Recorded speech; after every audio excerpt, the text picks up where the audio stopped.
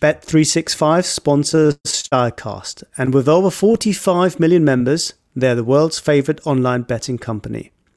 Did you know you can create personalized bets? So if you fancy Gladbach to clinch the last Champions League place ahead of Leverkusen next week, or Werder Bremen to edge ahead of Düsseldorf in the battle to stay up, Bet365's Bet Builder lets you create personalized bets and calculate the odds for any football match. Right there in your hands. Bet365 is the world's favorite online sport betting company. The app can be downloaded from Google Play and Apple App Store. Over 18s only. Please gamble responsibly.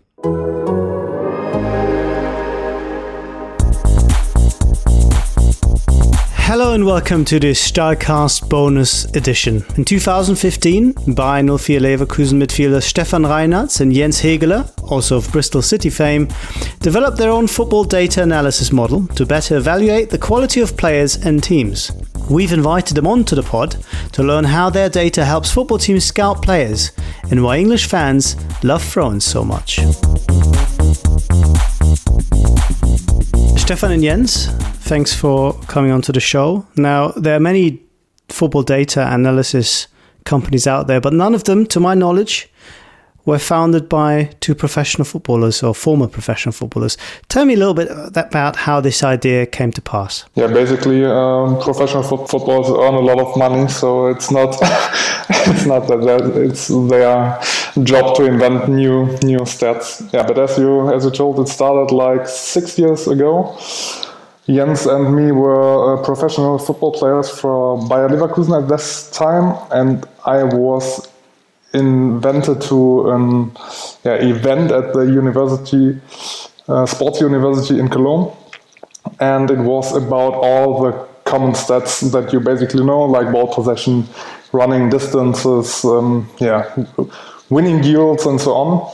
And there was one takeaway after that evening, and this was all of these stats have zero correlation to the end result. And this was like a little bit surprising for me. They have really no validity to the end result.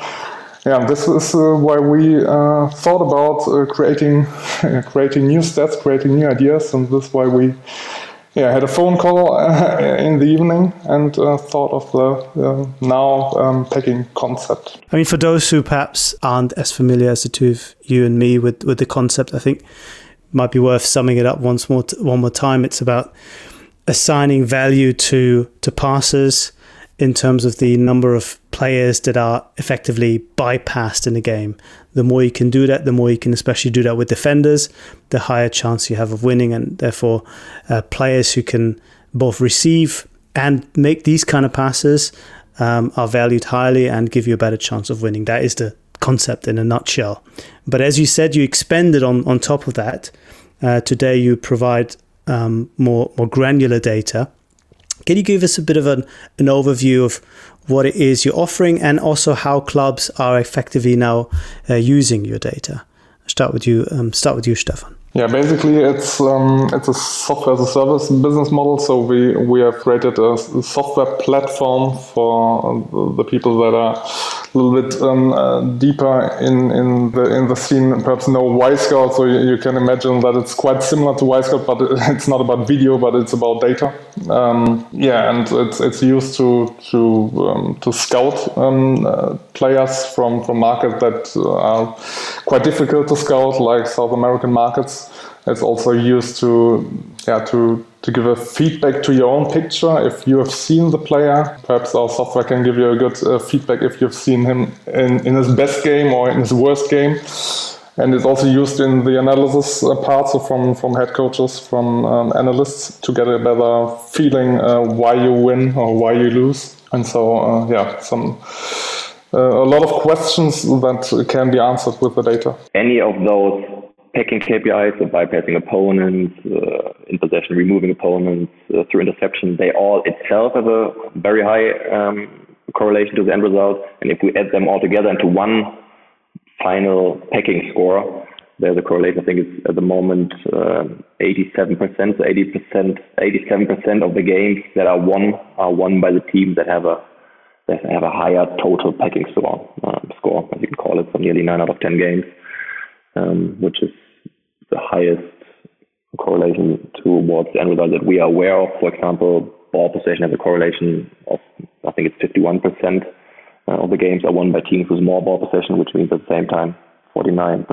of the games are won with less ball possession. Proof of concept was a nice thing about packing, that it has a very high correlation, and it means if you have players that have a big impact on the packing score of a team, then they increase the probability to win games. When did you get the sense that what it is you're looking at actually has a validity and is valuable when it comes to analyzing both teams and players as well? Well, first, actually, we started by collecting data by ourselves for random games, and I think we started with a game with Madrid playing and specifically looking at Toni Kroos, and at some point during the game, because it took us hours to collect the data by ourselves and stop in every situation, at some point we figured out, okay, the data actually reflects how we think the game went, and it showed that players were strong in different parts of the game, and that and we had the same opinion about that, and there was the first positive feedback for ourselves actually that the data reflected what we saw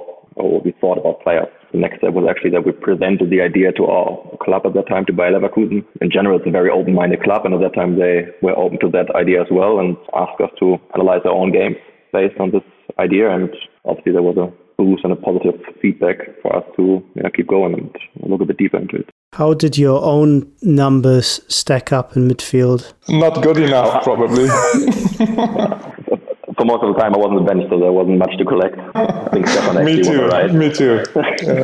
Perhaps this was basically the motivation to invent some stats to have an argument, but then when we had the stats, we've seen, okay, now I know why I'm sitting on the bench, perhaps. Okay, so the next step after showing that to Leverkusen and after kind of getting proof of concept was what? I mean, when did it come from just being an idea to an actual business, Stefan? Yeah, exactly at this point, because before that it was like thinking about something and get a feeling for the proof of concept, and it wasn't the biggest motivation to create a company or something like that.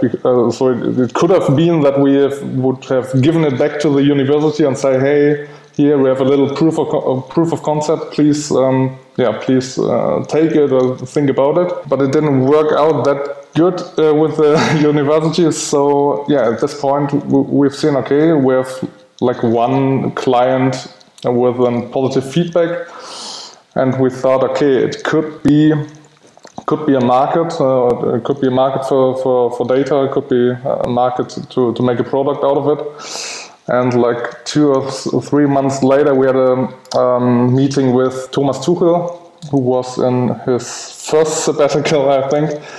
And he also gave great feedback and loved the data and loved the approach. And after that, it was clear for us that we try to make a business model out of it. And then you had your big breakthrough of sorts when a German state broadcaster took on your model for the Euro 2016. In the end, was that a big moment for the company, or was it almost a problem because people were exposed to the idea without necessarily understanding it very well? Jens? Well, actually, it was a bit of both, to be fair. Because on the one hand, it gave us a lot of attention, and as you said, it was like a public breakthrough for us, and that was obviously very positive. And on the other hand, you know that better than we do, that on television you don't have the time to explain in deep or in depth the packing concept, and so they just took more parts of the packing universe and presented it on television, and maybe to a certain level they overused the data a little bit too much, and might have been a bit annoying for some part of the audience if you hear it day in, day out, you hear about packing as if it would be something revolutionary. On the one hand, it was good to have the public breakthrough, but on the other hand, we weren't able to tell the full story, and afterwards it took us quite a while to speak to clubs and explain that packing is a bit more than just kicking the ball forward. And Jens, can you tell us what kind of clubs are using your data, or is that confidential? Every club. No, I think so far it's 21 clubs that are using it. I think it's 17 in Germany at the moment. Paris is the first foreign club due to the German head coach. We got Chelsea as the first club in the UK, which we're a bit proud of because there's no German connection or relation to it. Yeah, we're based in Germany, and that's our main market yet, and trying now to get a bit into foreign markets, have a look into the UK. And now I understand why Chelsea are interested in Kai Havertz, who's very good at passing. Yeah, it's not because he's a good player; it's just because due to our data. But it leads me on to a question. I mean, how efficient in your mind is the transfer market? What I mean by that is, how do players' values and transfer fees, and maybe their wages as well, correspond to the values that you can assign to them?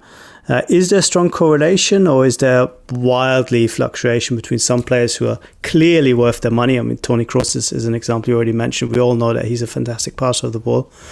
But some that perhaps are completely overlooked because they might not have the name or the status, or they might be playing at a different league that doesn't quite get the same attention. Stefan? So I guess Toni Kroos was a 25 million pick. I think basically the transfer market could not be that efficient if it's possible to make these kind of picks. Or like Mainz 05 took Diallo for 5 million from Monaco and resold him for 30 million 1 year later to Borussia Dortmund.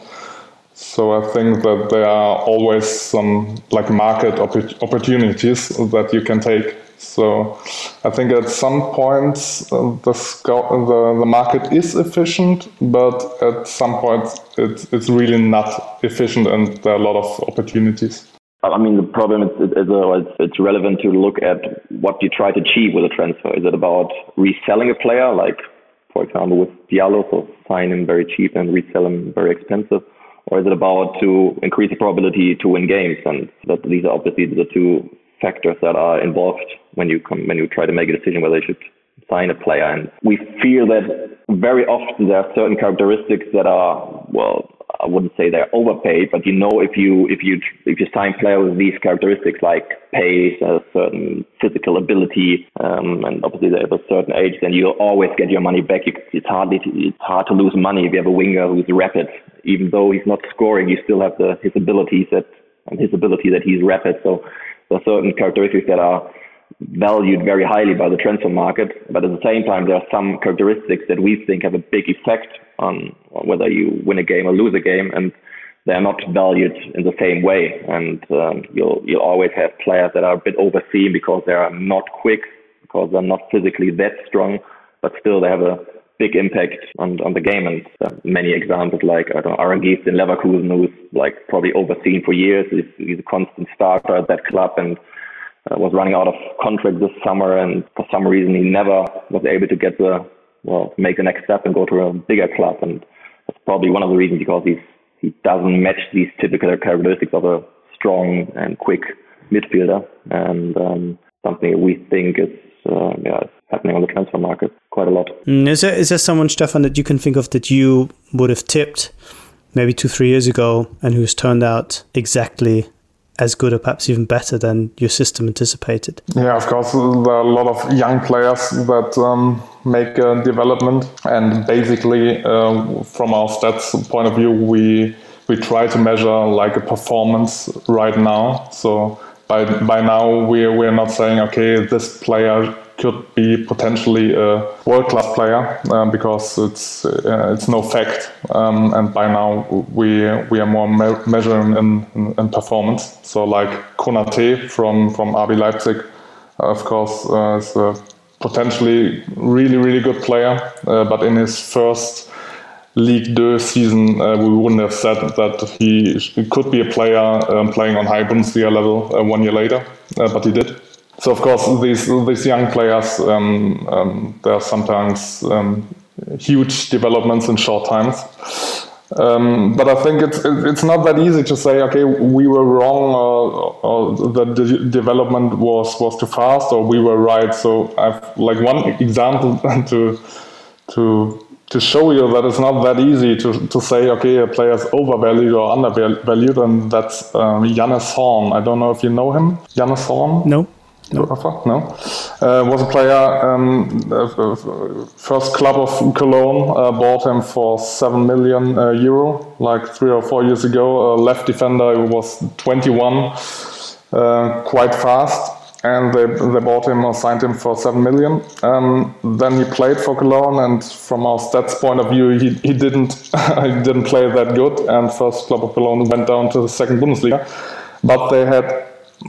We've heard of that he has had an option to go to RB Leipzig for 17 million, and we thought, so we thought 7 million is too much, and now they get an option to resell him for 17 million euro. So it's not easy to say that we were wrong or right, because from a performance side, we would have said, okay, this is a player why the club is going down to second Bundesliga, because he was not good enough at that point. But in the same situation, they get a higher option to resell him. That's what Jens already said before, that we can't see every time if they sign a player to resell him for a higher value or to improve the team. As we see it right now in the Bundesliga,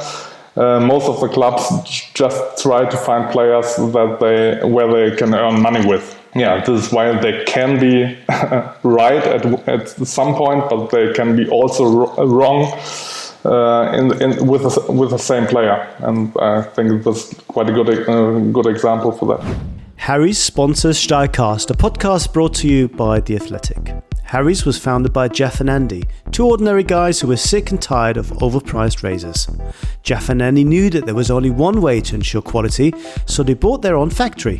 And now, by taking less profit, Harry's offers great quality products for a fair price. Their amazing quality blades are now almost half the price of the leading 5-blade brands. Harry's trial set includes everything you need for a close, comfortable shave: weighted ergonomic handle, 5 precision-engineered blades, rich lavering shave gel, and a travel blade cover. I've been lucky to receive a set recently, and I must tell you, not only does it look very cool, it's also an incredibly pleasant way to deal with 3 months worth of quarantine stubble. Thumbs up from me. As a listener of Steilcast, you can start shaving with Harry's today by claiming your trial set for £3.95. Support our podcast and get your set delivered to you, including a razor handle, 5-blade cartridge, foaming shave gel, and travel blade cover by going to harrys.com/Steilcast right now. That's harrys.com/Steilcast. Sometimes you encounter people on social media who will say, well, this player so-and-so is only good because he plays in this team. Of course, he's good. There's all these fantastic players around him. It's easy for him to score goals. It's easy for him to shine there. I mean, Thomas Müller is probably a good example for an English-speaking audience. The amount of people who would have said over the years, well, he's just lucky to play for Germany, lucky to play for Bayern. Apart from the fact that, of course, you have to be quite good if your team, a team of this standard, will actually keep on playing you and spending money on you. What is the statistical analysis of this type of situation? Is it possible to separate a player's performance from those of the team around them and of the quality that he plays with? Jens? Well, first of all, he mentioned Thomas Müller earlier. I think he said himself, if you have always luck, then it's not luck anymore, then it's your ability actually. And I think he's proof of concept himself, that starting for Bayern since 10 seasons and had lots of different head coaches, and all of them played him at the end. So I think you won't have luck over a long time in football, player as a team. In general, I think, yes, of course, to a certain level, you depend on your teammates, and it might be easier if you have a Lionel Messi in your team that you just give him the ball and he creates something, but then it's actually him creating something and he gets the value for it. And we feel that, well, the pecking approach actually tries to separate that and tries to give those players the credit that actually have an effect for the team and that actually make things happen. And at the same time, if you have good teammates, it means on the one hand, yes, it might be easier maybe to play a ball long if you have Lewandowski up front.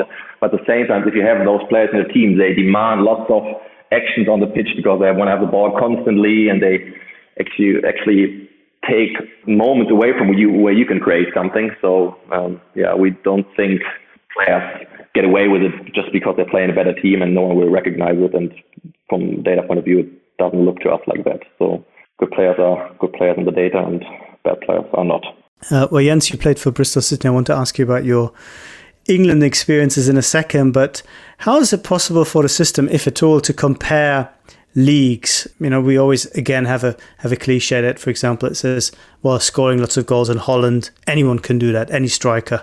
If it comes to Germany or even to the Premier League, it's much more difficult. Is that actually true?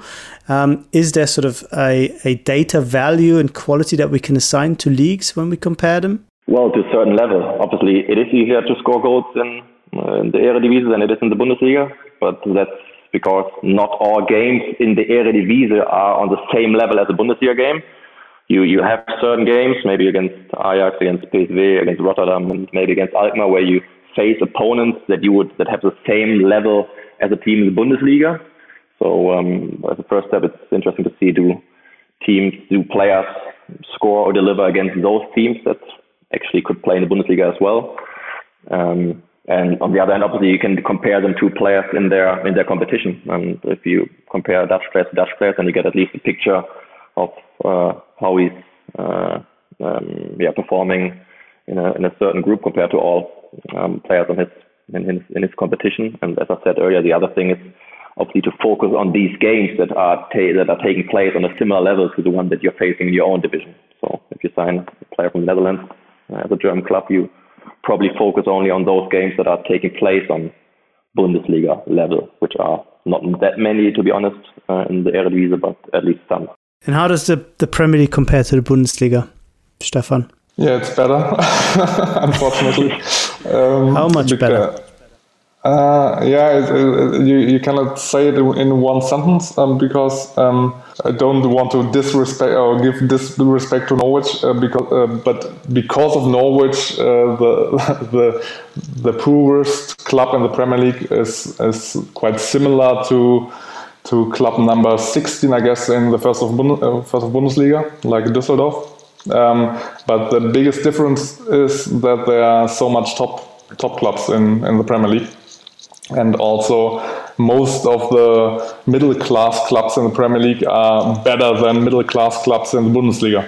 Can you break it down into a number? I mean, can we say that the Premier League is, 25% better than the Bundesliga? If we look at all the different I can say that on average, KPIs? Of course, but I'm not sure if this, if it's enough from an inside view, because that's what Jens tried to say for the Eredivisie. So if we look at the Eredivisie, there are perhaps like 4 or 5 clubs that could play in the first Bundesliga. Then there are perhaps 10 clubs who could play second Bundesliga, and perhaps 2 or 3 clubs that are on a level from the third league in Germany. And we think that this is the better approach to get a view of the league, and not just the hard fact it's 20% better because it doesn't give you much insight. Okay, what does it mean 20% on average? Is it because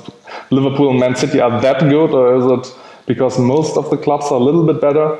One more question on this, because I find it really fascinating. When you say that Norwich could be compared to some of the lower sides in the Bundesliga, what does that mean? Does it mean that their numbers are comparable? So do they have the same problem defending, creating chances? Is it down to those sort of individual KPIs for all those important actions that happens on the pitch? Is that what you mean? Yeah, our basic approach is scouting. So if you would scout the Premier League from a Bundesliga club perspective, then of course you can take data from all games, but you know that there are 12 games against Man City, Liverpool, Chelsea, Man United, and so on. And in the Bundesliga you have just 4 games on this level against Bayern Munich and Borussia Dortmund. And this way it makes sense to cut some games. And the games against Norwich would be comparable to games against Fortuna Düsseldorf. And So when I look from a Bundesliga perspective, and I've seen, okay, there's a player making a good game against Norwich, I could take as a takeaway, okay, then he might also be able to make a good game against Fortuna Düsseldorf. And between these two leagues, like Premier League and Bundesliga, it's not that big there's not that a big difference like between the Eredivisie and the Bundesliga, but that's quite interesting to make data comparable.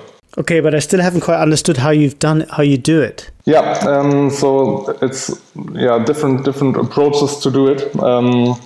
So the best way is to look at the betting market. To make like a world league, and to look at the betting market, to look at the closing lines, and to make like a reverse engineering of these closing lines, because they have a high validity about the win percentages. And then when we see like a game between Bayern Munich and Chelsea playing in the Champions League, we would have seen, okay, perhaps these two teams are on a quite same level. Then we can see, okay, and Bayern Munich is perhaps have the same difference like to Fortuna Düsseldorf, like Chelsea to Norwich. Then we can make like a world league and put all teams from Europe and the entire world into this hypothetical league. Jens? Where you have experienced both Bundesliga and the Championship in your career, playing, as we said, for Bristol City, before that Hertha, Leverkusen, Nuremberg as well. What are the big differences in terms of how the game is being played, and does that also then show up in the data? Well, first of all, my personal experience is obviously the obvious fact. We have much more games in the Championship. We have 46 league games, and that has an effect on the games. That if you play so many games, that the quality will go down, and to a certain level will affect the packing data as well of players. That obviously, they go down a tiny bit. In general, that's my personal experience. I felt that the audience had a much bigger impact on the game in the Championship than it had in the Bundesliga, because you have actually 30,000 people fully focusing on the game and watching the game and reacting on whatever happens on the pitch. While in the Bundesliga, you have that constant singing and that constant supporting of the team, which is enjoyable, but it doesn't affect you that much as a player as if 20,000 in the UK or 30,000 get nervous when you play a poor pass. The amount of games that lead at some level then to less quality, just due to your fatigueness and that you're not mentally fresh anymore. Then obviously the impact of supporters that are focusing way more on the game. They're sitting closer to the game. Every second game you have your fullback getting kicked into the first row of the stand, and the audience, I'd say, has a big impact on the game and can push it, and something that I've felt is a big difference actually between the Championship at least and the Bundesliga. I've never experienced the Premier League. And fans react to different things as well, don't they? There's certain idiosyncrasies in the English game, especially maybe in the Championship, where they would celebrate something that you wouldn't necessarily be celebrated for in the Bundesliga. Yeah, 100%. But that's the English way of watching the game. If you get a throw-in, that half the stadium is celebrating the throw-in, and in Germany probably everybody would be disappointed that they just got a throw-in and nothing else. So that's obviously the English approach to the game, and that they value throw-ins more than Germany probably. But in general, it's just that. Well, when it always felt to me that they have a bigger impact on each player on the pitch, when whether it's obviously giving energy to the players because they're excited about the game, or frustrating the players because they are frustrated and they are very negative, and it just felt to me that has a much bigger impact on each player, because it felt as if they were closer to the players and had a bigger impact. So that was quite interesting and surprising to me, actually. So the best moment in any given game is somebody winning a tackle for a throw. Then everyone's happy. The person winning the throw, the person winning the tackle, the audience. Exactly. So the fullback playing the ball down the line and everybody is celebrating it, as you said. The defender who's having a sliding tackle, the striker who's gaining his throw-in for his team, and if the coach is happy because you are playing forward, the audience is happy and everybody's celebrating it, but nothing really happened. Huh? That's from a German point of view, a very typical English situation in the football game. Yeah. Stefan, I want to ask you, I mean, you were a very cultured midfielder, I think it's fair to say, not a blood and thunder merchant. Do you think that maybe thanks to your data, but maybe also thanks to a different way of looking at the game, that certain qualities in midfield are being appreciated more, like passing, like the ability to receive passes between the line? My feeling is that in Germany, we've always more looked at people scoring goals and doing big things rather than just looking after the ball well. Is that changing now, you think? I'm not sure about that. I think we have like a highlight audience in Germany. So we like players that score goals. We like players that defend goals. But I think like Toni Kroos and Mesut Özil had to fight for their position like for 5 or 6 years when they were playing on international level. And I'm not really thinking that it changed somehow. And I also think that the physical aspect from the Premier League clubs, or from English football, is dominating the entire football in Germany as well. And this is why everybody, there are quite new role models like Leon Goretzka, who's making these deep runs and who's bringing this dynamic aspect. And so, in my opinion, it doesn't change that the players like Toni Kroos are still a little bit undervalued because new role models are faster. Alphonso Davies, Leon Goretzka, Timo Werner, people like these kind of players. Or Thiago, we could mention, who's still not being, I think, fully appreciated in Germany. Didn't make it into the best midfielders or best attacking midfielders of Kickers year review, which was an interesting choice, to put it in neutral terms. One more thing I'd like to get your opinions on is this eternal debate between those who say possession, meaningless stat, doesn't really matter. It's all about scoring goals. Doesn't matter how you score goals. Passing is just a means to an end, and we shouldn't really focus on it. What's your view?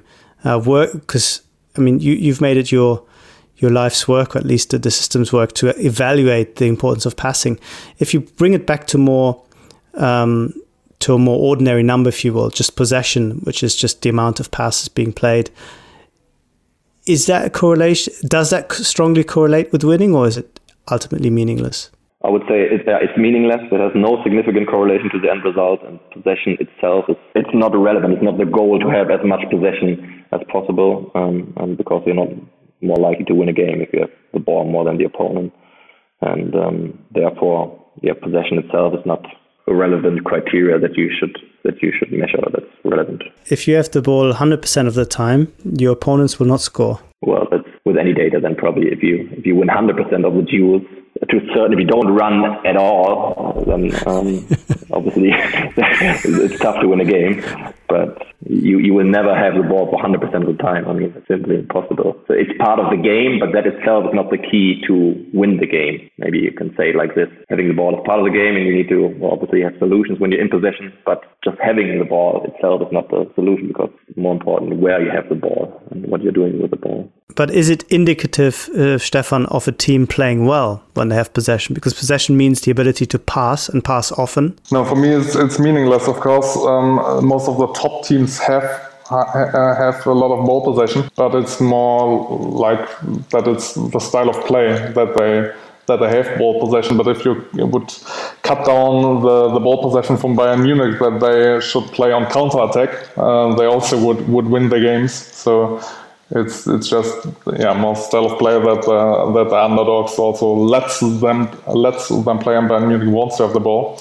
But we've seen that it's for a top team like Bayern Munich or Man City or something else, if they have less ball possession, they also have the same win percentages. So it's not just an indicator perhaps, but it's not the argument why they win the game. Hello, I'm James Richardson, host of the Totally Football Show, now part of the Athletics Podcast Network. We're going to be here following all the action as the 2020 football season reaches its belated conclusion. And if you're an Athletics subscriber, you can now hear exclusive ad-free versions of our show on the Athletic app. And don't worry, if you're not a subscriber, you can still listen to us for free with the occasional word from our sponsor by searching for the Totally Football Show on Apple, Spotify, and all the usual podcast places. The Totally Football Show with me, James Richardson, still totally free and now totally ad-free on The Athletic.